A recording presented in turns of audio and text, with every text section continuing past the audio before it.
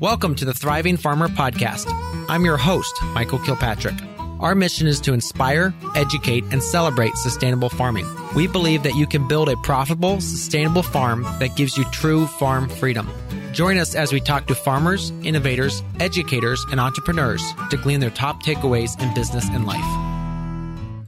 Hey, Thriving Farmers, Michael Kilpatrick here with another episode of the Thriving Farmer Podcast. And today's guest is Elliot Seldner, who is from Fair Share Farm in North Carolina. And they live in a farm of approximately 20 acres, and only a small part of that is farmed. But we are going to chat about their farm, about their online sales and pivot during COVID, and where they're headed in the next couple of years. So welcome to the podcast.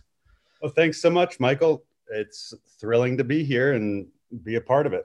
Yeah, this is long overdue because I forget, have we met in person? I believe we did at one point. Definitely. It's actually a couple times we met up at Stone Barns for the Slow Tools thing several years ago. Yes. Yes. Yeah, that has been more years than, wow, it's been a while now. So I realize how many years that's been. So tell me a little bit about like the overview of your farming business. Like, obviously, you produce lots of food, but give us a little bit of the details of how the production is focused right now. Sure. Well, we keep the goal of the farm fairly open-ended because several years ago we sort of spent time working on like what our goals are as operators, farmers, growers. You know, the many hats that we kind of wear and share. And we kind of found a three-legged approach that gives us a lot of security in our decision-making. And so we've sort of set upon a mission of growing the best food that we possibly can and feeding as many people as we possibly can. And then, providing a secure workplace financially for us and our employees.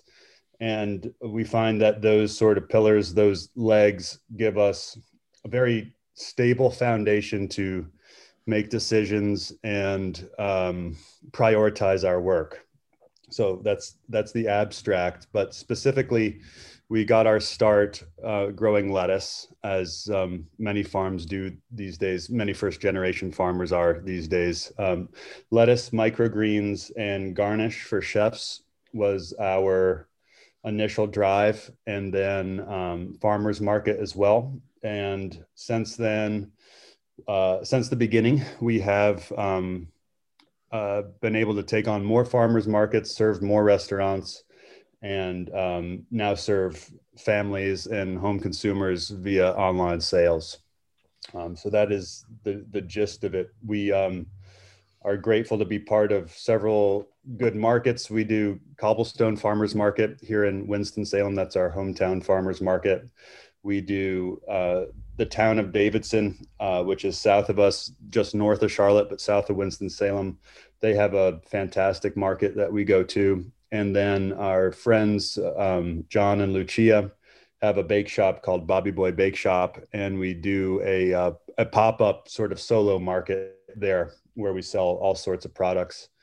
And recently we've been inspired and exploring roadside sales as well. And so we're excited about the future of that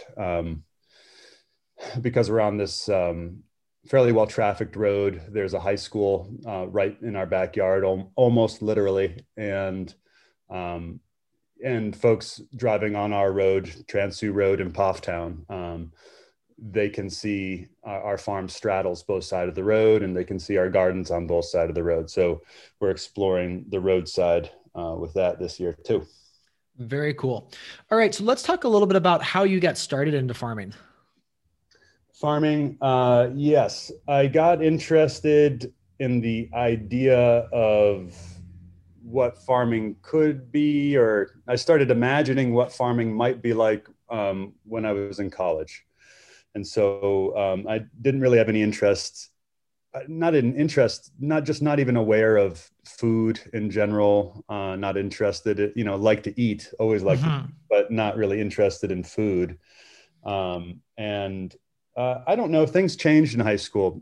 Exposure to new not high school, but college. Exposure to new ideas, new people, and then evolving value systems, and sort of developing your own values as a human being. Just kind of led us to farming, and I had sort of dabbled, had an opportunity to do some gardening in college for this little project that the dining services was sort of trying to get going, like a little farm garden for the dining service program. So I was involved with getting that started, and just didn't know anything. Did a summer study abroad in St. Croix, went to a permaculture education place that was through a different college, got hooked up with them. That was sort of really eye-opening experience, being in the tropics or subtropics, but also just seeing permaculture systems sort of being experimented with was a lot of fun. And then that basically led, after college graduation, to my first apprenticeship down in Kentucky. And ever since, I've been sort of in the Southeast, a little bit of time in Texas, seeing different styles of operations. And then eventually, as we got into our mid-20s, we just were like, no one's going to pay us a living wage to be a farmhand. And it just was like time to get more serious with it, or switch, how we were spending our time. And we decided to get more serious with it. Tried to promote ourselves in the early days online. This is pre-Instagram, I don't know. I didn't do it through Facebook, but I basically made like an online resume with photos and stuff. Okay. And somehow somebody picked me up, flew me to DC, and we had an opportunity to start a farm on an old dairy farm on behalf of a family. And that was a challenging experience for all involved. It lasted a year, but was a unique opportunity that really helped me decide that I definitely want to stick with this. I think I am starting to understand a few things, and wound up taking a job in North Carolina. That was another 1 year sort of job. And then wound up connecting with our future landlords via the Carolina Farm Stewardship Association. They had a listserv, and a friend who was working there at the time disseminated my resume and a cover letter, and got in touch with our landlords through that. Signed a lease, incorporated a business in 2014. And 5 years later, we reached an arrangement, and we purchased the farm. And then a couple of years later, they became our landlords again when we leased an additional 12 acres of the original farm directly across the street from our home farm. Very cool. Very cool. All right. So that's kind of been your journey along the way. What would you say your biggest lesson takeaway has been as you've been kind of working through this aspect of going from not really a background of farming, but then figuring out farming for two other people and then starting your own farm? Mm-hmm. Biggest learning was, oh man, I'll just start talking and see if we get anything good. It's my training in college was in English literature. My wife Emma studied secondary ed social studies, and we've found that really communication has been our strong suit. So getting our message across early on when we launched Fair Share Farm we learned that was our strongest suit. What we learned was our weakest suit was perhaps the mechanics of growing and things like that. Certainly we had confidence issues, and confidence issues really kind of persist. And I'm not sure I'm ever going to feel 100% on growing, but those early years when you're like, am I even planting something right? Will this grow? Yeah. That's really humbling, and soil fertility and plant nutrition and stuff remains really the most daunting challenge for me as a grower. So that's the biggest thing where, I focus a lot of my thought and attention on how to get better, but I don't have a scientific background, and it is really hard to bite in on the nuts and bolts. And that really does seem like the future. So trying to use our skills, communication, to work with others and learn science through communicating is kind of my biggest learning area right now. Mm-hmm, mm-hmm. The NPK, all the micronutrients, how all the biology interacts, that sort of thing. Yeah, and then these sort of juxtapositions between, like, okay, you have NPK. Clearly, people grow great quality produce, relatively, or depending on your perspective, growing in a conventional chemistry-driven way. But then people who are, from a biological perspective, are also growing exceptional produce. So learning about the intersection there increasingly as a grower is just endlessly interesting to me. And trying to learn everything I can from all sects and respect for all different disciplines and styles of agriculture, because there's something to learn everywhere. Mm-hmm. Absolutely. Yeah. Now, one of the things I see, you're always experimenting. So you're always trying something different on the farm. And obviously, if you scroll back through Instagram, there's massive changes that are always going on. One thing I see is you've been playing around with the no-till. Talk to us a little bit more about that, because you're doing a cover crop and then you're using, I think, cardboard and compost. Yeah, that was something that we ran with last year to get some no-till stuff going on.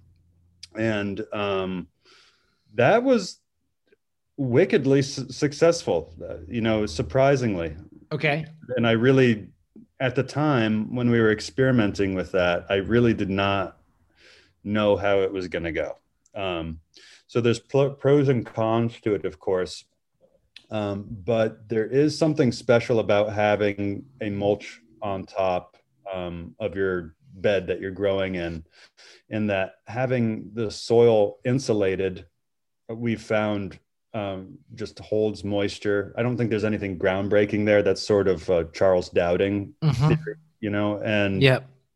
But it's one of those things where if you don't try it or you don't have experience with it, it's really hard to comprehend, like, how would that work or why would it work? And it just really does seem, particularly spring and fall when it's cooler out, like there just are a lot more earthworms right there underneath the mulch layer. And it's just surprising. And so you might ask about, like, well, how do you get your NP and K, or how do you fertilize that? And, as we go into our second and third years running this sort of system outdoors, oftentimes we're using that NeverSink blend that Seven Springs Farm distributes. Okay. It's got some really good ingredients, and we were buying those and mixing it our own. And it was like, wow, it's already practically put together here. So let's use that. And that's our fertilizer effectively. And we just dress the mulch and tilther that in, and it seems to be fine. So fine that I actually wonder if it's even necessary, but we haven't stopped fertilizing. Yeah. Yeah. So, okay. So then you put that down. Now, are you continuing to put down the cardboard every year, or is it just a one and done thing? So this year we didn't put it down. Last year we put it down. This year we didn't. The cardboard is the linchpin in the mulching system. My point there being, if you want that sort of weed-free style garden, and I'm talking in my context, if you're in a place where it doesn't rain very much, it's probably a different story. But the cardboard lasts much longer than you'd expect. Where your mulch on top of the cardboard is heavy, it will break down readily. But a surprise benefit from the cardboard is, let's say, the edges of your bed or the shoulders of your bed, where the mulch on top of the cardboard is thinner. The cardboard is actually going to stick around a long time and almost be like a shield to the shoulder of your bed and stuff. So interesting. That works surprisingly well for weed suppression. Another thing, so like on our farm, we've come to the conclusion that Not on our farm. I mean, on our farm, but through inspiration from others and information from others, you know, whether it be a high tunnel, a greenhouse, a low tunnel, mulch, tarp, plastic. When we insulate the cover crop, organic mulches, when we insulate the soil, you know, we're protecting it from the harshest qualities of our environment. And we found that when we embrace that theory of mulching, our crops do a lot better. And I believe that in large part is due to the amount of rainfall we get in our region. I think we could be washing nutrients. We could be destroying biological habitat. We could be proliferating disease because of splashback and all that from the soil. You know, so there's a number of reasons why we've adopted cover. So in the outdoors, where we've not put tunnels, caterpillars, or whatever, we've got a mulch. And that seems to really help, you know, with moisture retention, moisture mediation, and then disease suppression. You also get, like, if you're doing fertigation and stuff like that, and your drip is under plastic mulch, you definitely know you're having effective distribution of your products. And then, you know, likewise, we have about 0.8 of an acre under cover, high tunnel and caterpillar tunnel. And under there, we have a different culture. You know, there we're bare soil. Mm-hmm. We use sprinklers. We use drip tape as appropriate throughout the growth of any given crop. And we do more cultivation there. But we tend to put like things like radish, turnips, direct seeded fast crops will go under there. And then every week we're planting a caterpillar at a minimum, a caterpillar of lettuce a week. And the tunnels, I mean, we're mutual friends with Ray Tyler, and he'd speak to this, but the tunnels really just help you stay in lockstep with your program. Yeah. And it's a must. If you're going to make a name for yourself as this guy or that person, you know, you need to be on a certain schedule, whatever it is. And if you're in the Southeast, or even maybe just the East Coast in general, probably that's fair to say the East Coast in general, you know, it's just, it rains a lot, and it's hard. Yeah. It's hard to get your work done on a schedule. And then there's added benefits, right? You know, dry place to harvest and work. You know, so there's a lot of carry-ons. What's cool about an organic mulch in our outdoor beds and the no-till systems is that in many ways it has a very similar effect. It drains well, and it doesn't have much splashback. So, and then, you know, it limits mud on your feet and on your boots. And so you can get back into the field quickly thereafter a heavy rain. So it's sort of like same criteria, different modes and methods. Yeah. Yeah. To that tunnel aspect, last night I was out till about 9:30 getting some crops in before it rained, because we're out of tunnel space. So I had to do it out in the field, and that would have been nice to be able to quit, you know, at the right time last night, and just this morning, you know, go into the tunnel and be able to seed. Exactly. Yeah. Yeah. I mean, there's definitely some impetus and motivation to cover everything. I happen to like both styles though. I like outdoors, so. Yeah, definitely advantages. And the problem with us is our city, if we end up covering too much more space, they're going to hit us because we have to do a development plan because we're in city limits. They're going to hit us with having to put in dry wells. Whoa. Oh, yeah. What's a dry well? I don't know what you're talking about. So a dry well is basically this big cement cavern, which goes like 20 feet down and basically allows the water to infiltrate into the gravel layer that's right below us. So we're on one of the world's best aquifers here in Southwest Ohio, and so the city does not have a rainwater system. It only has a sewer system, and the sewer is only for basically your bathrooms. But everything else, so basically if you want to put in like a business and you cover and do impervious surfacing, which they call a tunnel impervious surface, even though all the water coming off a tunnel, we recapture and put underneath the tunnel with our drain system. So thankfully for the tunnels we put in so far, we were able to be creative with how we talked about the different landscaping we were doing. But if we go ahead and cover more of it, they're going to be and they're going to start to really get on us. If I decide to, just even listen to them any longer, we're to the point now where they don't know what they're talking about, and we just may do what we want. And if they decide to sue us, they decide to sue us. Wow. I need to do a podcast just on that, just on dealing with our municipality, because literally they've cost us thousands of dollars in stupidity tax. Well, it's funny you bring that up, because our road, our area, Winston-Salem has its roots until very, very recently in agriculture. Mm-hmm.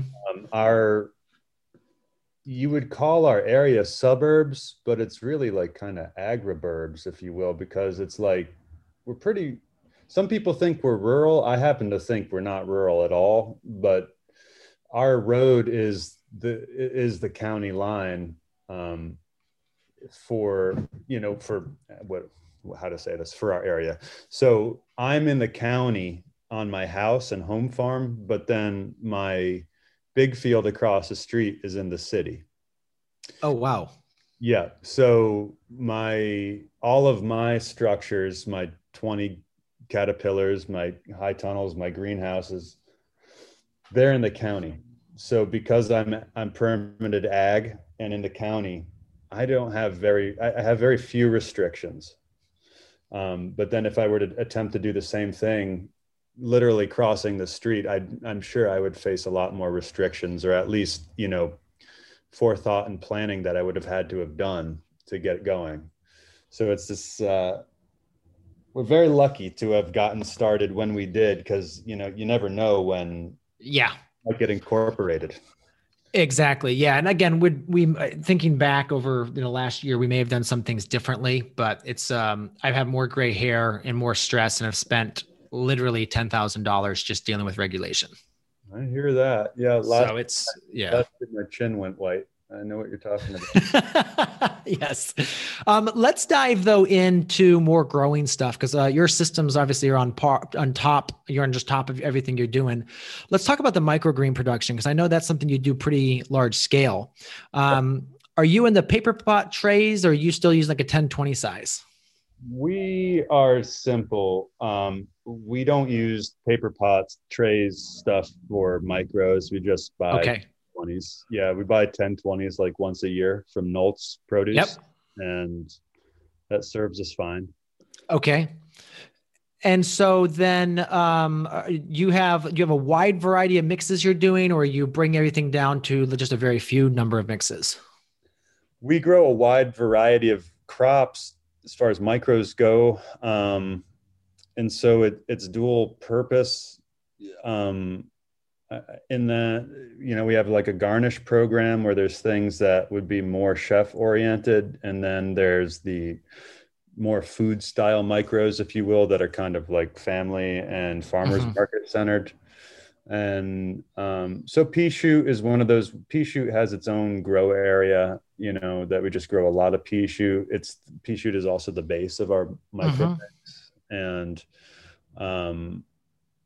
so we do a micro mix. We have a product called Emma's Wild Mix for farmers markets. That's my wife's name, and it's everything but the pea shoot plus some herbs and edible flowers. So it's this fun mix we do for the farmers market. And then your usual suspects: peas, sunflower shoots, radishes, kale, and broccoli will be ones that are most popular with us. Arugula, of course. Yep. And that's about it. We do herbs as well. So we'll do like an herb mix for the market that'll have like chervil, carrot, onion.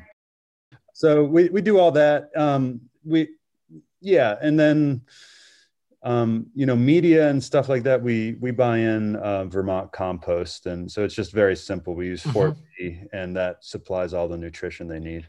And are you reusing soil at all? Or is it once and done? We reuse it, Michael, but that turns into mulch out in the garden. Okay. Yep. Gotcha. That's exactly how we use it. Yep. It's great. It's great.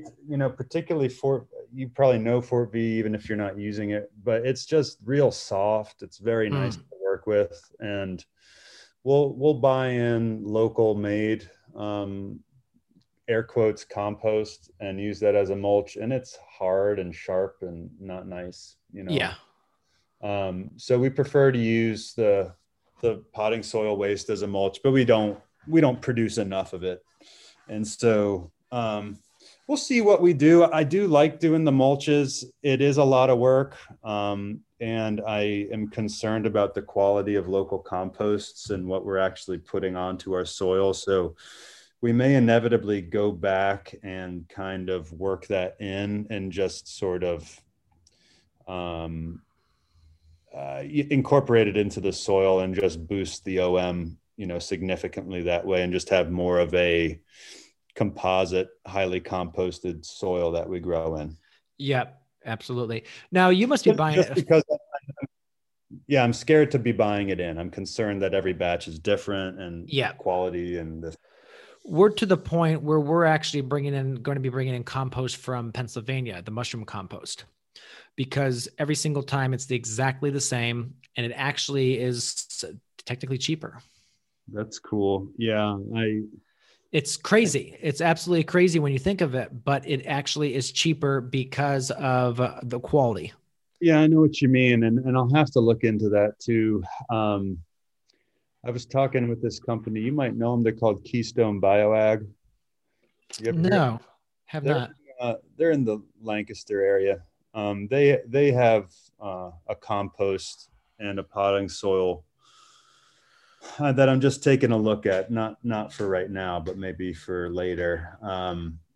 They're touting some things that are interesting. So I'm wondering if it might be on a quality basis, a competitor with Vermont Compost. But so what we do, like with Vermont Compost, is we'll buy in a good bit of potting soil, but we'll also buy in manure compost and use that as a fertilizer or amendment in our tunnels. You know, we're using like a matter of 6 buckets per bed, you know. Gotcha. Yeah. Nothing heavy, but high quality is the idea, you know, going for biology rather than piling on bulk. Bulk seems unnecessary, you know. Well, especially if it's low quality. Yeah. And then, just schlepping material for the sake of it is not my idea of fun. So, yeah. So then the 6 buckets, you're just raking that in? Yeah. You know, tunnels are nice, right, Michael? Because they're measuring sticks.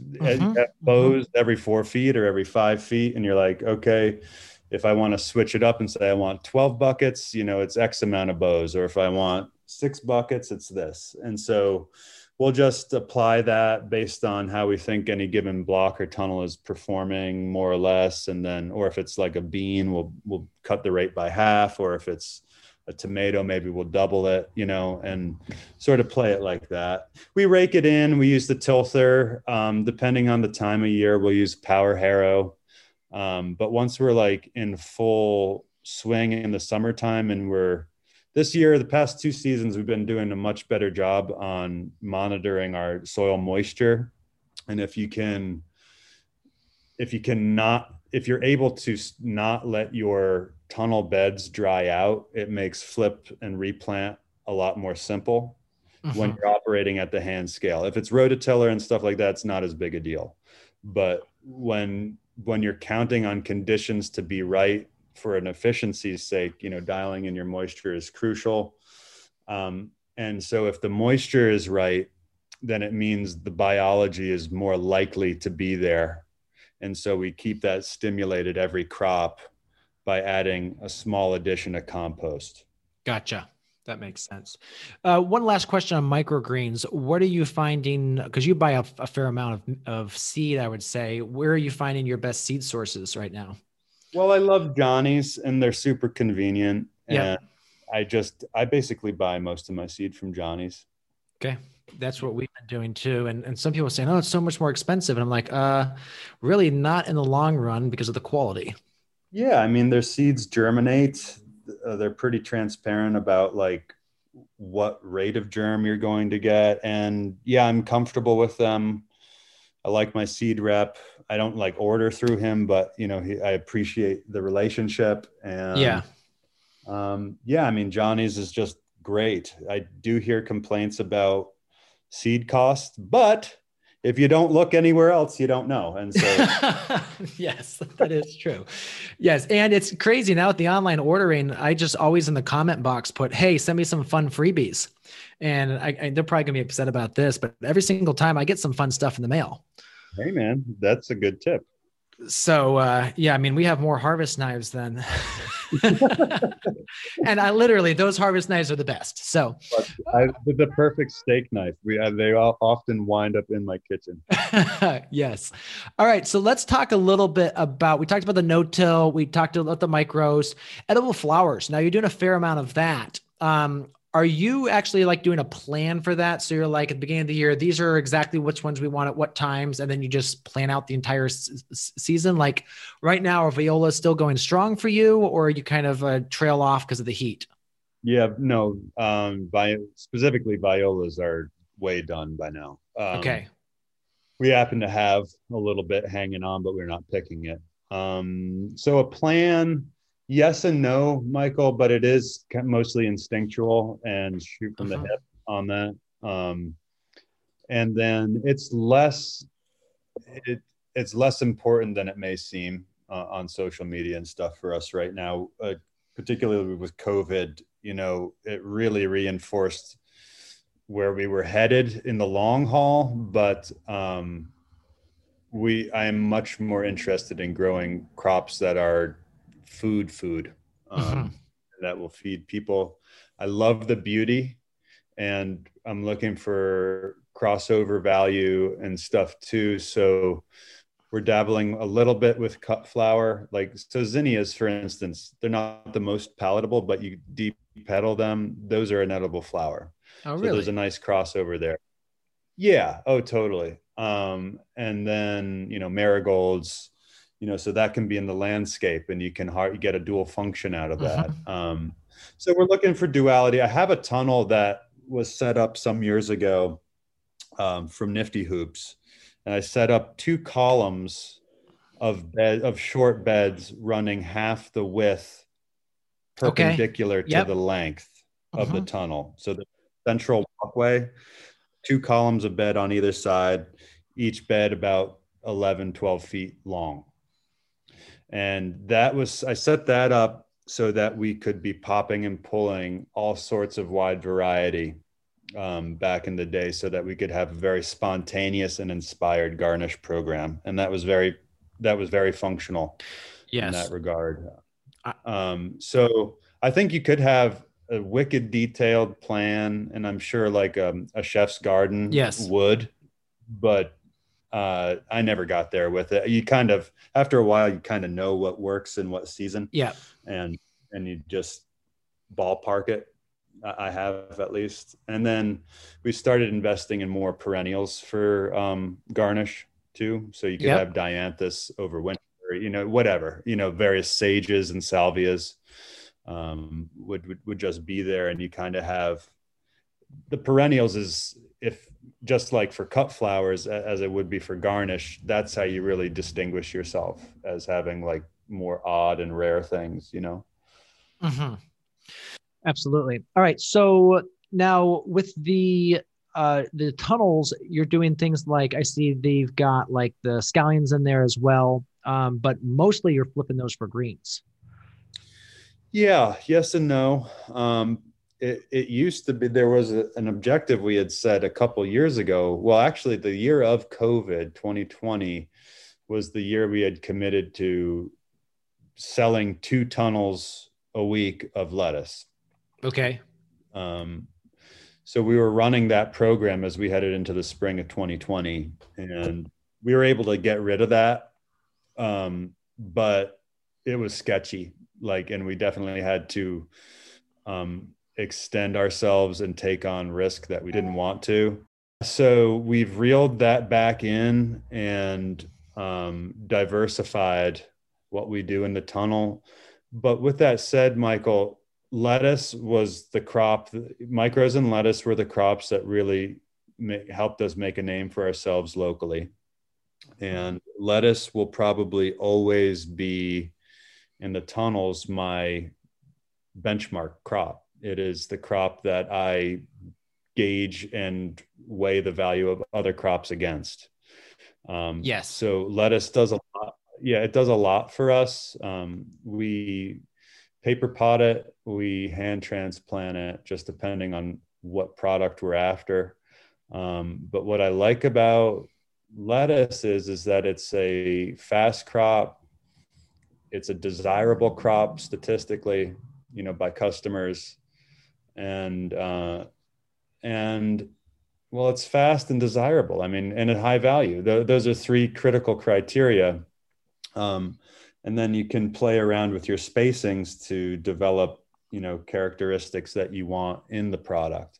What I like about it is, you can call it 40 days, 50 days, 55 days. You can set an arbitrary benchmark on DTM, and then you can set a list of pros and cons. You can monitor the value of bed foot and all this.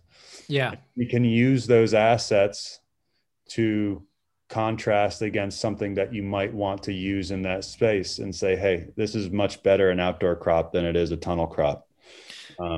That's the mode that I operate within. Yeah, we do it square feet per week. Basically 1 square foot per week is what the result for that is. So lettuce, obviously, maybe it's in your tunnel for 5 weeks. So you take what the yield is. So maybe it's $1,000 off one bed. And so now at 5 weeks, that's $200 for that bed per week. So yeah, that's how we've gone to, because think about if you just do per square foot, tomatoes obviously give you an incredibly high per square foot, but they're also in the tunnel for an incredibly long time. So if you actually take the time into consideration and divide it by that, that's when you actually start to really see actually what everything gives you. Yeah, that's, specifically on tomatoes, that's why I grow almost strictly determinates in tunnels. Yeah. I like to get them in, have a heavy flush, and get them out. Yeah. So that's interesting. I have enterprise budgets that I monitor, and I went back through your podcast feed, and I listened to the Richard Wiswall a couple of weeks ago. I love that guy. I don't know him, but he's awesome. That book made it for me. That book was critical for the business part of it, and much respect to him. That is a critical book. Anyway, through Richard Wiswall and his CD that you get with his book, it starts to show you, it shows the non-business mind what's possible for your farm, and starts to help the young person, the non-business person, or the new farmer become a real farmer. It shows it, the level of detail that he's scrutinized, particularly with some of his overhead budgets and greenhouse budgets. It's beyond me, I'll be honest, but it's just useful to have exposure to that, and then try to use the concepts and make your own spreadsheets that fit your system. And so the way you derive your value or your value per week, I don't think that way at all, but I think that's a really cool way to think. We're at a point now where I'm very much interested in revenue weekly, and a lot less interested in cost, because I know that we have effective systems that are profitable. Yes. And you're more where you need to know the total amount of sales for the farm to cover what you've got in expenses. I'm still at the point, right? Well, especially because we're a brand new farm, we're still trialing 100 different things. And so we're like, okay, does this make money? Does this make money? Do the customers want this? And so we literally right now have like 80 different crops on the menu, but we're trying for 3-4 weeks, and then we ditch them just as fast as we can if they're not going to work in our environment. Yes. And then it's, context is king in this game, because if you're an urban farm, and I don't quite understand all the restrictions and parameters that you have to operate in, but there's typically with the urban farm, it's imperative that it's fast rotation, high turnover and stuff like that, because it's the only conceivable way that you could make a living doing it. Yeah. If you're deriving all of your income based on what the farm produces, or even if you're not, you really don't want to mess around with things that you can't afford to grow. Yeah. With that said, that's why I wanted and have wanted to expand the farm, because there's different modes of operation and different types. There's different modes of operations, and how you qualify profitability, let's say, can be different based on the application. What growing across the street in the new area, I have a personal drive and passion to grow cover crops and build soil health. That's what I want to be doing. I'm fortunate that I have a functional, profitable, fingers crossed, business that exists on the other side of the street that has now paid for me to have this luxury to experiment. And I'm hoping to develop a different system across the street that's tractor based, mechanically based, and rooted in regenerative ag. And so it's going to be a cover crops based fertility program where I would like to see, 12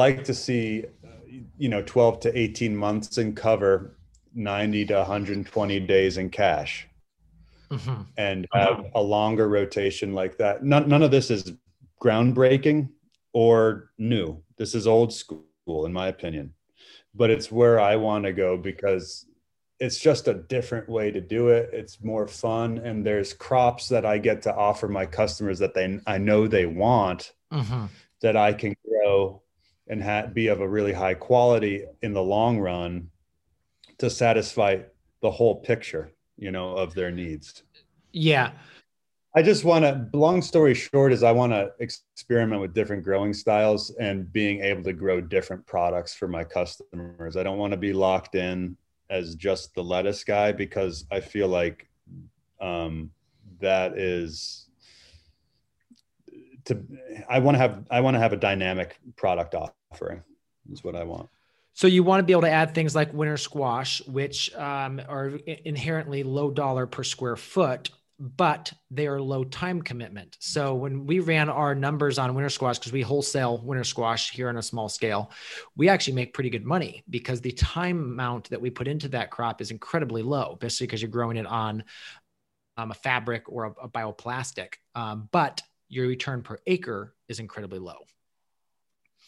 Interesting. Yeah. I mean, there's that. And I think we might, at least you get the storage there, but like for us exploring the roadside stand, fruit is king. And so we're looking towards strawberries. We're looking towards melons and cantaloupe, also tomatoes, the summer seasonal that people will turn off the road into my parking lot for. Yeah. And they'll buy the strawberry, and then they'll buy maybe a bag of salad and a microgreen. And that's their first introduction to you. And so then they'll come back for the salad and the microgreen because it was so good, but they never would have stopped unless they stopped first for the strawberry. Yes, I agree with that instinct. And then getting somebody to pull over for tomatoes, right, is an opportunity to convert them for online sales. Absolutely. Yeah, absolutely. Let's talk a little bit about your recent shift to the online sales, because that's something I know that's new for you, and it kind of actually has blown your farm up a little bit in size, is being able to move now to a lot more accessibility. Yeah. So we've been so it was the first Slow Tools that I went to. I met Andre. Yes. You remember him? And his farm, and then his cooperative, they use Local Food Marketplace. Yeah. Andre Contamo. Yeah. Great friend.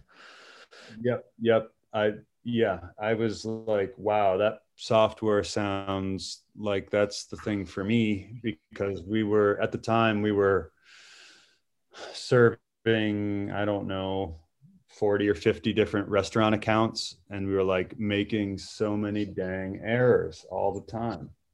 And I was like fed up with it. I was tired of missing one item, having to come back to the farm and then go out to deliver it. And so that any software that can handle data and sales and all that is going to be useful for the contemporary farmer who's interested in doing direct to consumer. We need to keep track of our info, and we need to get the job done right, because the customer doesn't care.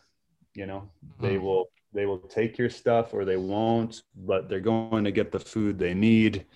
We need to give them no reason to give up on us. Like, we need to be there and be reliable. And we felt like routing, doing a text, taking their text, putting it into QuickBooks, exporting to Excel, modifying tables and this and that.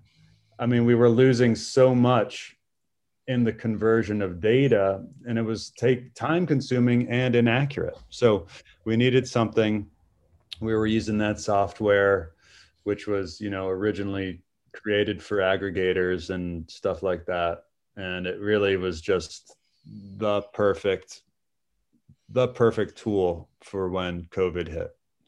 And so we knew that we could be doing sales to families and home consumers, but I hadn't really wanted to. We were doing the restaurant thing, doing some markets, and we were happy because we were a lettuce-oriented farm at that point. And then things changed.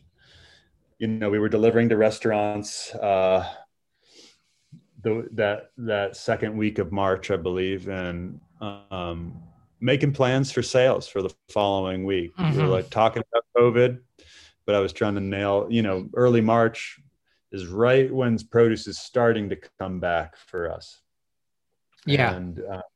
And so we were trying to line up our business with our good customers. And then March 13th comes, President Trump gives his speech, and then the whole thing changed. And at that point, I recall we panicked, had a real come to whatever moment. And we sent out a letter to all of our customers, letting them know what we were doing. And the response was overwhelming, as we found out it was overwhelming for many, many local farms in a positive way. And we just ran with the roller coaster. And then we were able to diversify. We started steering away from such a lettuce dominant grow plan and diversifying our product offering, and then ultimately working with other local producers and doing some minor aggregation in our own right. And then it was just proved to be really thrilling and invigorating to be serving families and serving individuals eating at home. And we love that. We really love that. The appreciation that the customers give us is just fuels my engine, like really inspires me. And so it's been thrilling to do that. And then, we were growing, we had our farm, which was a business. And so we wound up having lettuce as a product. And now I get to have full diet as my product. And that really seems like a pathway towards a more sustainable business serving our community, rather than being this sort of specialized niche business. This podcast is brought to you by Steward, and Dan has joined us for another financial tip. Dan, what's the difference between grants and loans? So grant is normally when funding is given to a farmer. It's effectively donated. It can either be charitable grants or it can be grants through the USDA and government programs. While obviously the benefit of free money looks appealing up front, there's often a lot of strings attached. There's often a lot of time involved to apply for them. There's often requirements of matched funding. There's often third-party reports and feasibility studies and all types of attachments that are needed for these grants. So it can cost $5,000 to $10,000 to prepare grants and get everything ready. And we just did a USDA value-added producer grant. It probably took our team 70, 80 hours. And, we are definitely more effective than a lot of people at putting them together. Yeah. And what I think works well is matching grants with funding, layering grants on top of borrowing money. So, okay, I'm going to borrow money to expand my irrigation system, but I'm also going to get an EQIP grant from the NRCS. They'll add a hoop house, and let's weave those together, because obviously any assets and funding you're getting that you're not having to pay back is going to help drive your business. But as I was saying before, in USDA and FSA loans, these things can take a long time. You may get rejected. The windows may shut. The funding, they may not be available. So oftentimes it looks like it's a seamless kind of easy option, but most of the time it's a lot of paperwork, a lot of time. But it's part of, I think, overall assessment of a farmer of what's all the funding out there, what can I weave together, and how do I put it together to have the best chance to be successful? Mm-hmm. Yeah. And if you start factoring in that, then the effective rate on that grant can be quite substantial. And that's the hard part too, is you don't even know if you're going to get the grant. And I think that happens all the time, where we had a farmer we were working with, a bison farmer that wanted to do a processing facility. They submitted this grant, spent tons of time, and then they just got disqualified because you can't fund equipment through the grant, even though it's for value-added processing. You would think equipment's important, but the equipment has to be funded somewhere else and not included. And so all of the nuance and technicalities around these grants, I think, become so frustrating that you've put all this time in, you've submitted it, and then you hear back for, Rule 68B is why you're disqualified. Grant writers, there are a lot of grant writers out there. The problem is they can also cost a lot of money. Often you're paying them regardless of the grant happened. So it's the third party costs and the time and all of that added up can definitely be problematic. I do think certain grant programs are excellent. NRCS EQIP grant is relatively straightforward and simple, not high dollar. I think it's up to $10,000 a year. You can use it for a few years. But a hoop house, irrigation, fencing, these types of improvements of clear, measurable improvements. So I think you just have to assess it and figure out what's out there and whether worth the effort. Yeah. And even for us, so we actually have right now in an EQIP grant, but we didn't wait. We went and got a loan on our first greenhouse because we knew we needed to get up and going. And then the EQIP is going to kick in a couple more down the line if it happens. But that's often a good way to do it. Get going, get the business started. Don't wait for the first one. And I think greenhouses and hoop houses are a good one. Just start using them. You're going to need more. You can always use more of them and layer it in. Yeah, but otherwise you'd be waiting 2 years. And a lot of these grants, you also have to pre-fund the improvements, and it's a reimbursement. So, where are you going to get the tens of thousands of dollars up front? And we've actually been doing a lot of those loans recently where we're advancing funds against a future reimbursement. And supposedly it's 30 days, and then it's 90 days, and then it's 6 months. And then this paper was right. And somehow they were expecting the farmer to float it for a year. And I think that's the reality. The system just not being designed for farmers, that they're expecting you to have capital to draw down on to use. But at the end of the day, most farmers are running very tight balance sheets. Yep. So talk to us about the software. Has it done everything you dreamed it would do? Or because that's always something that people are talking about. Well, what software do you use for that? Or what are the challenges you found with it? I think it's great. As we've grown, people have grown into various roles on the farm. So my wife is de facto sales manager, accountant, sort of. Really the leader in that. And so it's been excellent. What I would say is the best thing about LFM is that they have a committed crew that has not given up on their product.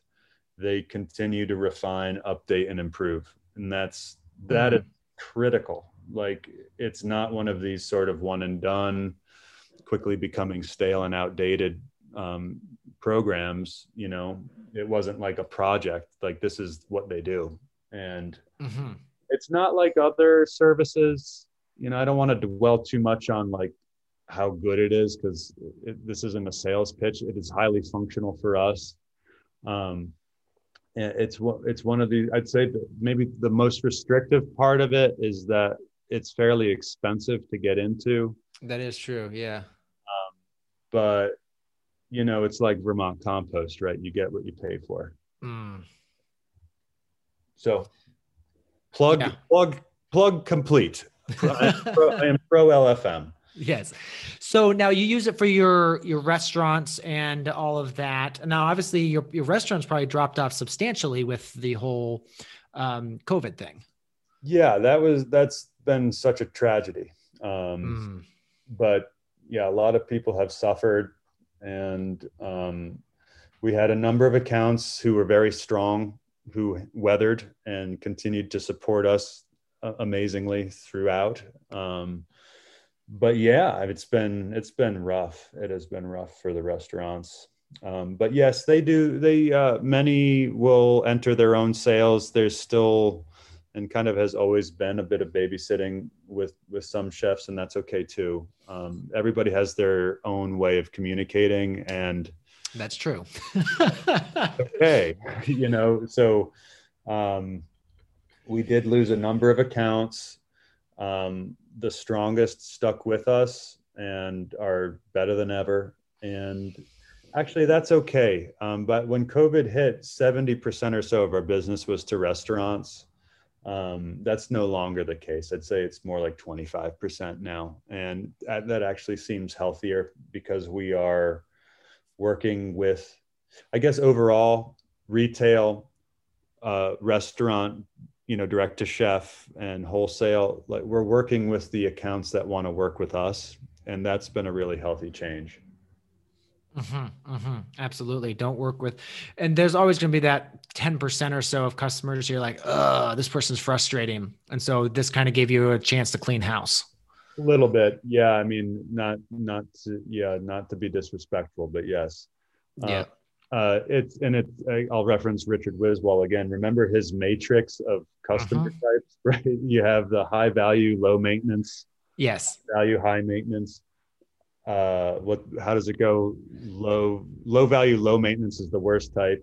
And then you've got, what's that third one in between? I forget. Well, yeah, it's the same matrix with like time management is like, the urgent high, actually that needs to be done. The urgent, that's, literally a phone call of a salesperson who's very, it's urgent, but low priority. But I think you want to work with the high value, low maintenance customer, and you want to kick to the curb the high maintenance, low value customer. Exactly. Yeah. Yeah.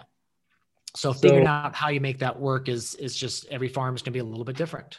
Yeah. Well, yeah. And then there's also like managing your reputation and stuff like that. Yeah, absolutely. So talk to us a little bit about hiring, because you have a team there to keep everything going. How do you pick the right people? Yeah, we have a fantastic team. And we're very lucky to have them. And we were able to make it through COVID together stronger, it feels, than ever. We have a team that works and laughs together, which is fun. So we have a woman named Meredith. She's our garden manager, if you will, as we expand the farm. Like, she is in charge of running the garden side, the greenhouses and all that, the high tunnels, I should say. If I can't be responsible, if I'm doing tractor stuff or whatever, she's our go-to responsible one. And she does, she leads the planting. She does the majority of the paper pot planting. She manages the irrigation, the critical tasks. I trust her very much with measurements for fertility. And she does spray applications. We sort of share that together. A person named Megan manages our greenhouse. So she seeds all the microgreens and all the transplants and handles the daily chores associated with that. She's fantastic. We have a new team member named Hannah, and she's our wash and pack manager.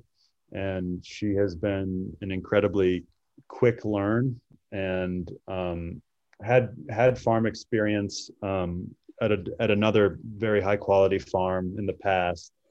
Had been working at a university for a few years, and then was ready for a change back. And so we're really fortunate to have her leading the way. And so wash and pack manager means working and directing hourly and part-time folks in packing, in washing, and then, managing the inventory. So that's a critical job. And then this year we hired a full-time driver, and he's not driving full-time, but his primary occupation is driving. And then he'll help out with pack and harvest and stuff as needed. So those are our 4 critical full-timers at this point.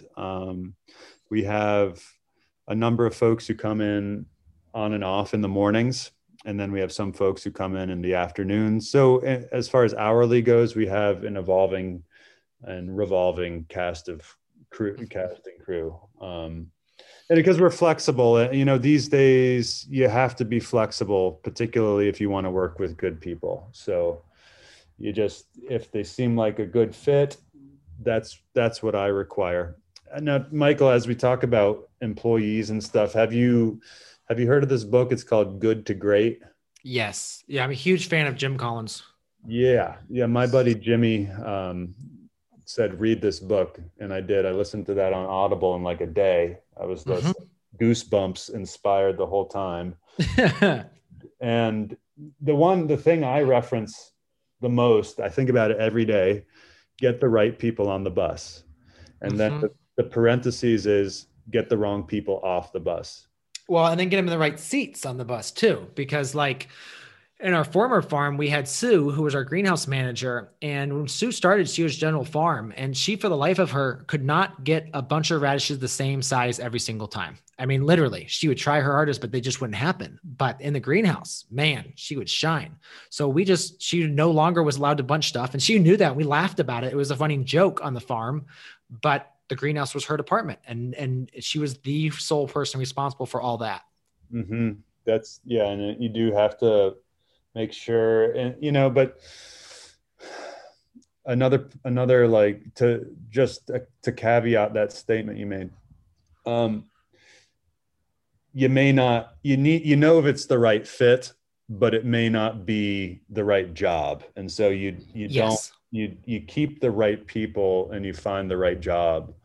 And then what I find to be very powerful about get the right people on the bus is, the contrast is get the wrong people off. And I believe that to be just as important, because what he discusses is that it's an issue of respect, of mutual respect between parties. And if it's not a good fit and it's apparent, you owe it to that person to let them move on and get their life oriented and focused on what is best for them. And I believe that to be really important when we work with folks. If it's not working out right, then we need to address that and resolve it quickly. Otherwise, we extend and cause more harm down the line. Absolutely. So I love my crew, and I'm very appreciative that they decided to keep working with us. And, that has been such a goal for our business, is to get it to a point where we could support other human beings in a real way. Early on, I realized that I did not enjoy working on the farm alone. I found it to be isolating and overwhelming. And I need to share the joys and the burdens of the operation with other people. And it's made it much more enjoyable for me. And I'm more happy as a result.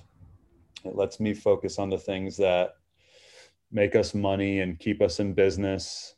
And I don't mean to say that like I'm not working, my life revolves around harvesting. I spend the first half of the day harvesting, and then I'll do whatever else needs to get done. And then we squeeze in time for crop planning and walks and harvest projection and all of that. So then you're saying you spend a fair amount of your time harvesting. I work with the crew. I work with the crew is what I mean to say. I'm not like a manager in an office. I want to be there. I believe that you have to put your work where your talk is, or however you say that. You have to show up. If you have rules for people, you have to follow your own rules. It's about respect. And I believe that I think we skew positive, and I think we skew successful because we try to be there for the people we work with, and we try not to let them down. And we apologize when we do, or even if it's just something that we feel internally that we're not holding up our end of the bargain, it requires addressing it and moving on. I just don't want to waste people's time. Let's go home and enjoy our life if we're going to waste time, so let's be highly effective. Let's get along while we work. Let's enjoy it. Let's serve our customers because they keep us in business, and let's grow the best damn food we can. Very simple, and it lets us do a lot. So you have this, so that's, I want to stop right there because you have these principles which guide the business. They're very simple principles, but it gives you incredible freedom to make the business and change the business how you want, as long as they follow those principles. Pretty much. That's how I see it. Yeah, that's awesome. Yeah, I mean, grow the best food possible. What does that mean? Yeah, to me, that says, I read that, I hear that, and I was like, what's that person actually mean by that? Well, I like the open-endedness of it. Yeah. Me growing the best food possible means that I can be operating across the street and growing tomatoes in plasticulture, just as I can be growing tomatoes under a tunnel that was intercropped and relay cropped. So like I can have all these dynamic principles going on and still believe that I'm growing the best food that I possibly can. There's conditions to why we do anything. And so I believe firmly that I can be pursuing a regenerative agricultural style using plastic just as I can using organic mulches. I believe that growing the best food possible means that, there's foundations, there's criteria for success. There's levels of it, right? Yeah. So we start with a product that tastes right, that looks right. And then we build on to more higher order requirements. Like, are we seeing more earthworms? I don't measure bricks, but, are we doing that? Are we having better, are we managing our irrigation water better? Are we, there's various criteria that we can add on as we attempt to grow the best food possible, but grow the best food possible means that that implies that there's conditions involved. And so we have to allow ourselves to be flexible while overall pursuing the end ideal. I guess what I'm trying to say is I adopt my philosophy is one of pragmatism rather than orthodoxy. I have to make money. That's part of growing the best food possible. In order to make money, I need to feed as many people as I can. I can't feed as many people as I possibly can if I'm not growing the best possible food I am. It's a cyclical thing. It's pillars. It's legs of a stool. It's however. And it's a moving goalpost too, because absolutely. Yeah, the first year of your farm, you're never going to grow as good produce as you are after you're 5-6 years in. I mean, looking at your dialed in production, looking at Ray Tyler's dialed in production, and is light years ahead of what we are in year one in our farm, because we're dealing with, weed seed banks and poor soil and systems and all that kind of stuff. Yep. And that's where starting simple is critical. That's why we had a lettuce and microgreen farm to start with. You just have to learn one, and then let that be the metaphor or the whatever that you compare the rest of your systems to, or what your would-be systems to. You need success. You need small success. And that's so success and risk kind of go hand in hand. I don't like big risk. I like little risk. And if I can take little risks frequently, that's how we learn and improve. You ditch the bad stuff, you adopt the good stuff. And then the thing is too, Michael, it's like, how much of this stuff do we try and we just forget? I forgot I used to do it like that, or this or that, but you're just working on it, and you settle, at some point you say, all right, I'm done working today, or that's as good as it's going to be. What's cool about micros, I will be honest, and I don't mean to hurt the feelings of my customers if they decide to listen. It's not my favorite product. But I like it because I seed micros twice a week, which means that I get to have 104 iterations of the same product a year. The learning curve on that is fast. I get to learn and improve rapidly. I'm looking, just like every week we start transplants, except for maybe the dead of winter. every week we get to see how lettuce does throughout the season. We might grow 40, 42 crops of lettuce. You know, get to see how it develops. We need so I'm a little bit scattered here, but my advice to somebody getting started would be, or even somebody with experience who hasn't thought about it like this, pick a crop and watch it, you know, and the crop that you pick, I would suggest it be not just don't choose leeks, you know. Yeah. Or Brussels sprouts. Choose a fast one so you can actually learn something from it. And I was listening to another one of your podcasts, and I don't remember all the details, but I think he was a Canadian grower. They were doing some ferments and stuff, but yes. Their season's way shorter. So his learning curve he was talking about was way longer. Yeah, your location, your region, and stuff like that will really inform how fast you learn in many cases too. Not learn, but your exposure to learning opportunities will change. Well, so yes, absolutely. And that episode was Alex, I think Mackey Smith. He's the one that was doing that, episode 41. Yeah, that was a fun episode just to listen to where they're making their money, how they've made ferments work for them.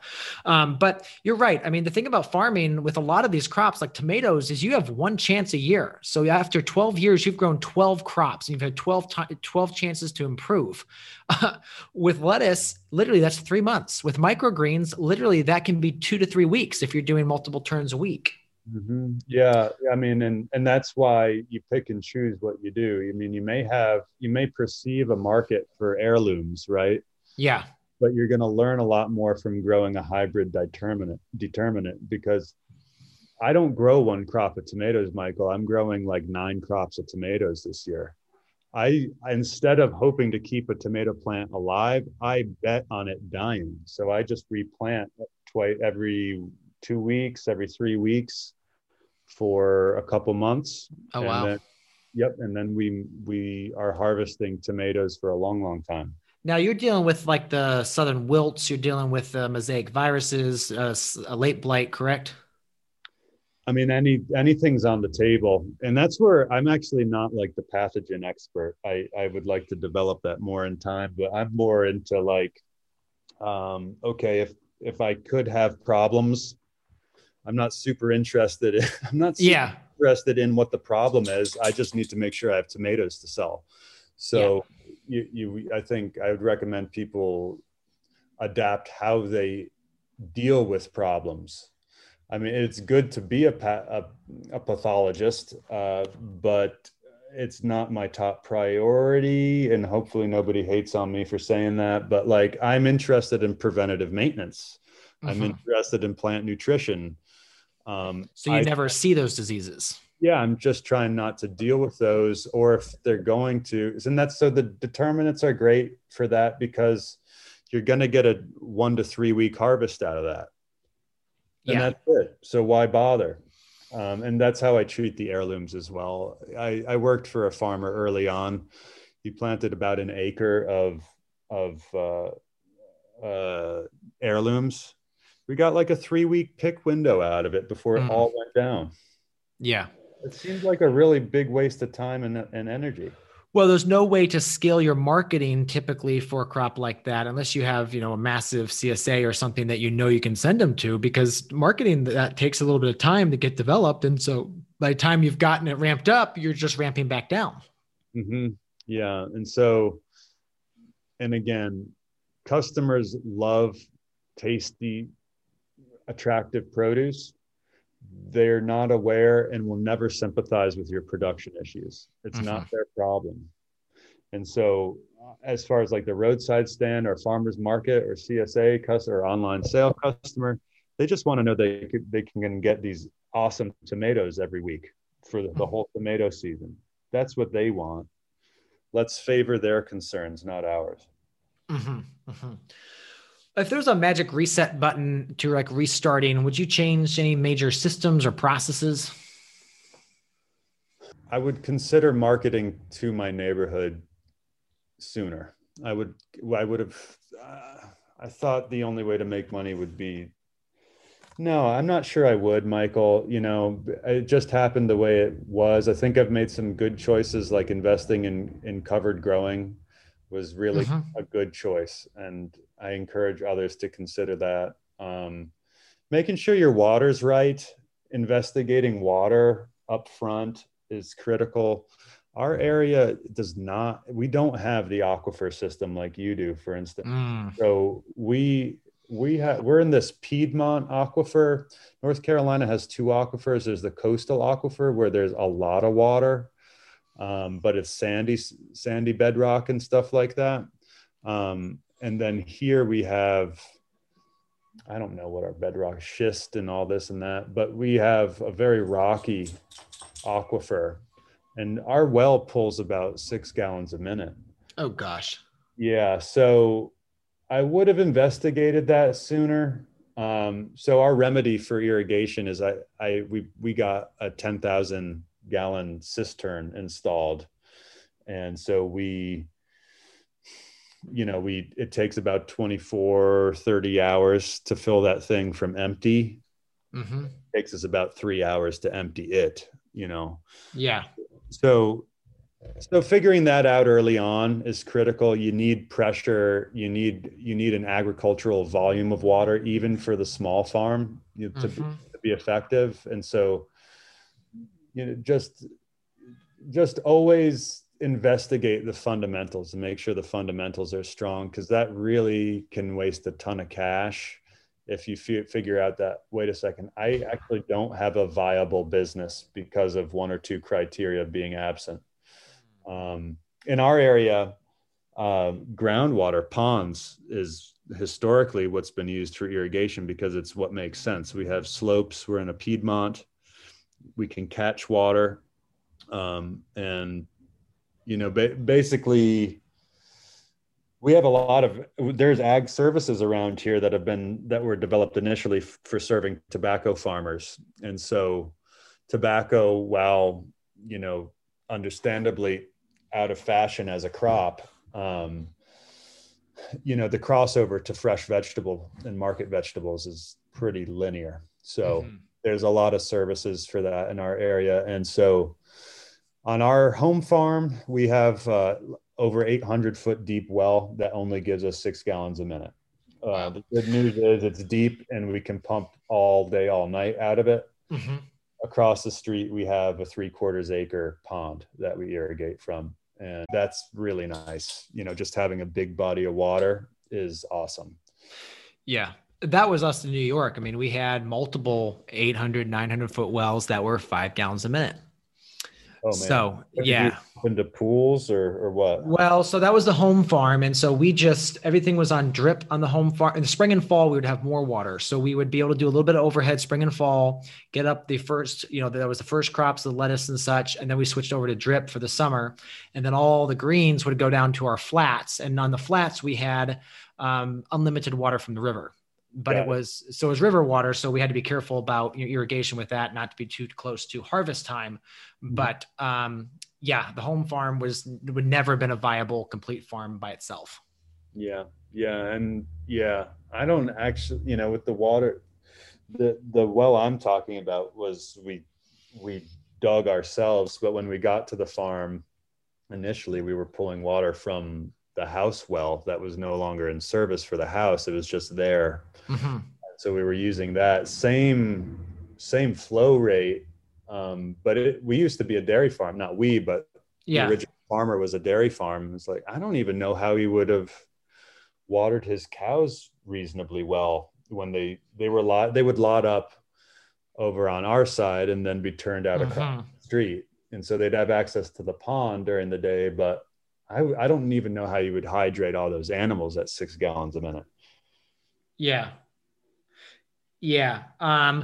I don't know either.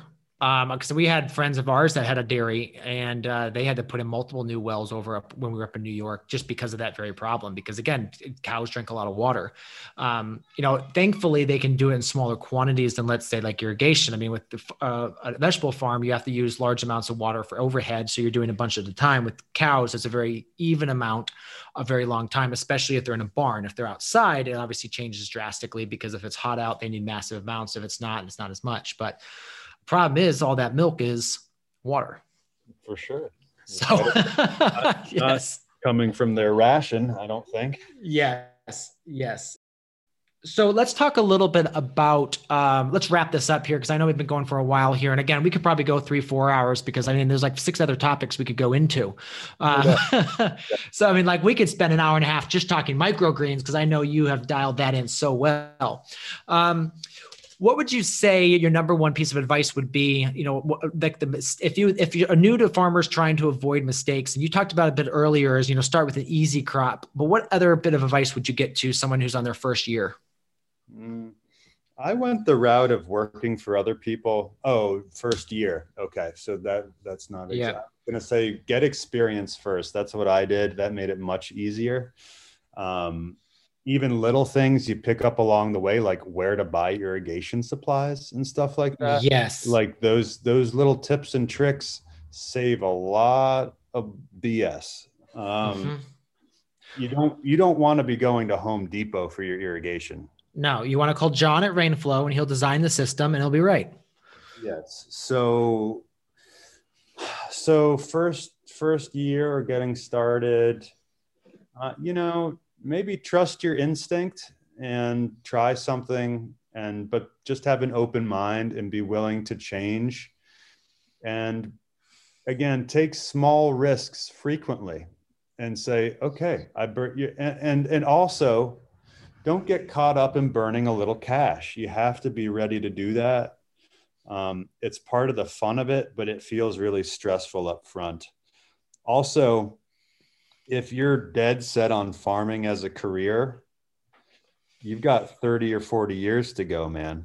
And you just have to get over some stuff, be ready to burn a little cash. You need to try ideas, and you need to figure out what works. So rather than anything specific, it's more about like mental temperament and preparing yourself for success. Find the fundamentals and read them. Wiz Wall's book, that's the 3rd or 4th time we brought it up. JM's book, you can't really do without it these days, because small scale is a really good way to get practice and learn how to use soil in an organic way. Elliot Coleman's book, how many times have I just referenced that? As a grower myself, I will flip through that, periodically. Absolutely. Never Sink, can't beat that. All of the new books, there's so many good books out there. It's good to have that. And then just get started, try something. Yeah. Another book have you listened or read the Traction book by Gino Wickham? Yeah, I think anything by him, you're going to really enjoy that, because you're at the stage in your farm where you're starting to put key people into place and run the business, and starting to a little bit departmentalize it. And you're going to really enjoy his stuff. I think he's got Traction. He's got one more, but they're going to really make a difference for you. Well, that's another thing just worth touching on is like, get over yourself. Other people can do what you do. There's nothing that special about it. Whatever you think you've done, it's already been done, and it's been done over and over again, and it's been done for hundreds of years, if not longer. So just get over yourself. The BCS is not sacred. If I could say anything to beginning managers, the power is not in running a machine. The power is instructing somebody else to run a machine well. Get people as valuable for your business as possible, as fast as possible. There are no limits. If you think you're the only person who can harvest the carrot well, dream on. You just need to show them how to do it, and trust them and appreciate who they are. and appreciate their different perspective. There's no right way to do any of this so long as the customer is satisfied and it comes in under budget. Mm-hmm. And marketing is always going to be your number one problem, selling it. At least that's my experience. I mean, some people struggle with the growing, but I think you'd both agree that growing eventually gets easy, but figuring out how to sell the product is going to be the hard part. Totally. And that, that's where we didn't know it, but that's where our degrees and college training came in, full force. Like you wouldn't know it, but one design course in college teaches you how to frame a photo for Instagram, or studying how to read and write helps you get blurbs and verbiage up on your website in a way that's compelling, or helps you write a newsletter that actually retains customers and builds your base. Those things are critical. Absolutely. All right. Well, Elliot, this has been a very fun podcast, and we need to get together, and I'd love to get down your way one of these days or get you up here to see what we got going on at some point. But any final thoughts before we head out? Not really. I'd say getting together sounds like fun. If I could touch on that, have a little fun, work with others, trust them, and then you might actually get to leave your farm sometime. Just for frame of reference, my wife and I have not had a vacation in 7 or 8 years. It just comes with the territory. If you're really, really serious about making your business work, but I'm grateful for our crew, and I'm grateful to have really good people to work with. And like for the first time in a long time, like we're going to go celebrate a friend's wedding in July. We're going to have a little bit of time to start enjoying what the farm has done for us, besides just providing a livelihood and food to eat. So set goals and allow yourself to trust others and let go. Mm-hmm. Absolutely. Well, Elliot, it's been a pleasure. Thanks so much for your time. And I know the audience is going to love this episode. Thank you, Michael. Hey, Thriving Farmers, have you checked us out on YouTube lately? We have a bunch of new content there, including a few rants by me. I want to tell you, you don't want to miss them. I actually go rant about, some of the problems I see in our space and some of the challenges I see farmers facing. So go check that out. We've got instructional videos over there as well. Talk about setting up our new farm here in Ohio and all the steps we're going to do that, as well as just tutorials and tips on best practices for all sorts of things on the farm. So go ahead, check over at Growing Farmers on YouTube and see the new content we put together for you. So there you have it, another episode in the books. So I'd love if you would hop on over to iTunes and leave us a rating and a review. Those mean everything to us. We love to hear what you're thinking. If you have a podcast guest that you can recommend, please pop on over to the Thriving Farmer Podcast website and leave us a review. That's thrivingfarmerpodcast.com.